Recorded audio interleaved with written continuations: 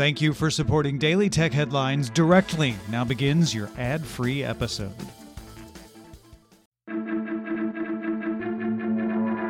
These are the Daily Tech Headlines for Thursday, January 10th, 2019. I'm Sarah Lane. Samsung announced an event February 20th at the Bill Graham Civic Auditorium in San Francisco with a simultaneous keynote in London. And the Wall Street Journal reports that the company plans to announce 3 new Galaxy S10 models, a lower-end Galaxy S10 Lite with a 5.8-inch display, Galaxy S10 with a 6.1-inch display, and a Galaxy S10 Plus with a 6.4-inch display, all for a March release, and a new foldable smartphone dubbed the Galaxy Fold. Samsung reportedly decided to move up its announcement before Mobile World Congress, which happens in Barcelona February 25th through the 28th this year, to get ahead of Huawei, which plans to introduce its own foldable smartphone at the trade show.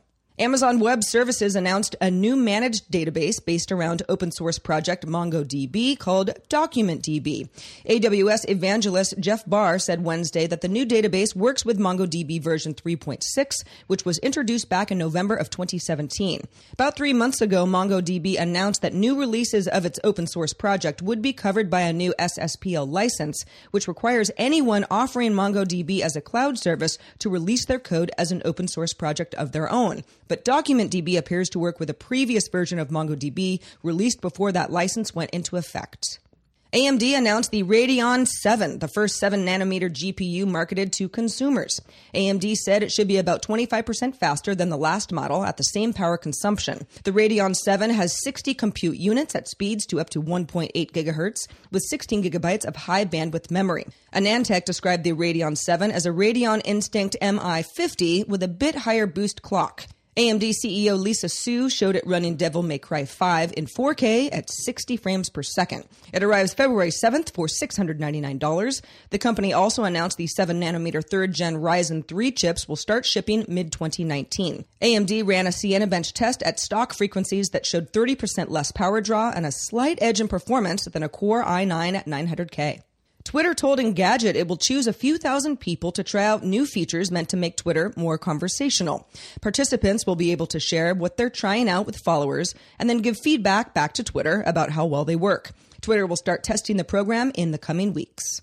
Apple CEO Tim Cook appeared on CNBC's Mad Money program to let people know Apple will launch new services this year. The most obvious for Apple would be to launch that TV service, given the billions that the company has spent on unreleased original programming and the appearance of iTunes TV and movies on Samsung TVs. Cook also said he thought people in the future would call health Apple's greatest contribution to humankind, which implies some kind of health-related service. He also reiterated that the iPhone XR has been the most popular iPhone every day since launch, and that the Apple Watch and AirPods bring in more money than the iPod ever did. On a related note, Nikkei reports its sources say Apple has reduced planned productions of iPhones by 10% for Q1 of this year.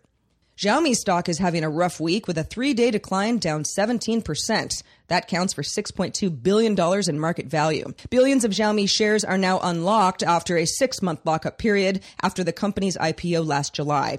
Analysts have pointed to China's slowing smartphone market and increased competition from rival companies like Huawei for the sell-off. IKEA will start selling its smart blinds dubbed the Furter starting April 1st. The blinds are made of a blockout fabric and need no electrical installation. Instead, they use a lithium-ion battery pack that can be recharged with an included USB power brick. Blinds can run independently or as a group in the house via a wireless remote or when paired with TradeFi, which is IKEA's smart home Wi-Fi hub, or by any phone or tablet that supports Apple's HomeKit, Amazon's Assistant, or Google Assistant. No official price in the U.S. yet, but in Europe, the blinds will go from between $113 and $181, with sizes up to 76.8 inches wide. And finally, some good news for those of us with more than one Instagram account. The iOS version will now allow you to post a photo or video to multiple accounts at once.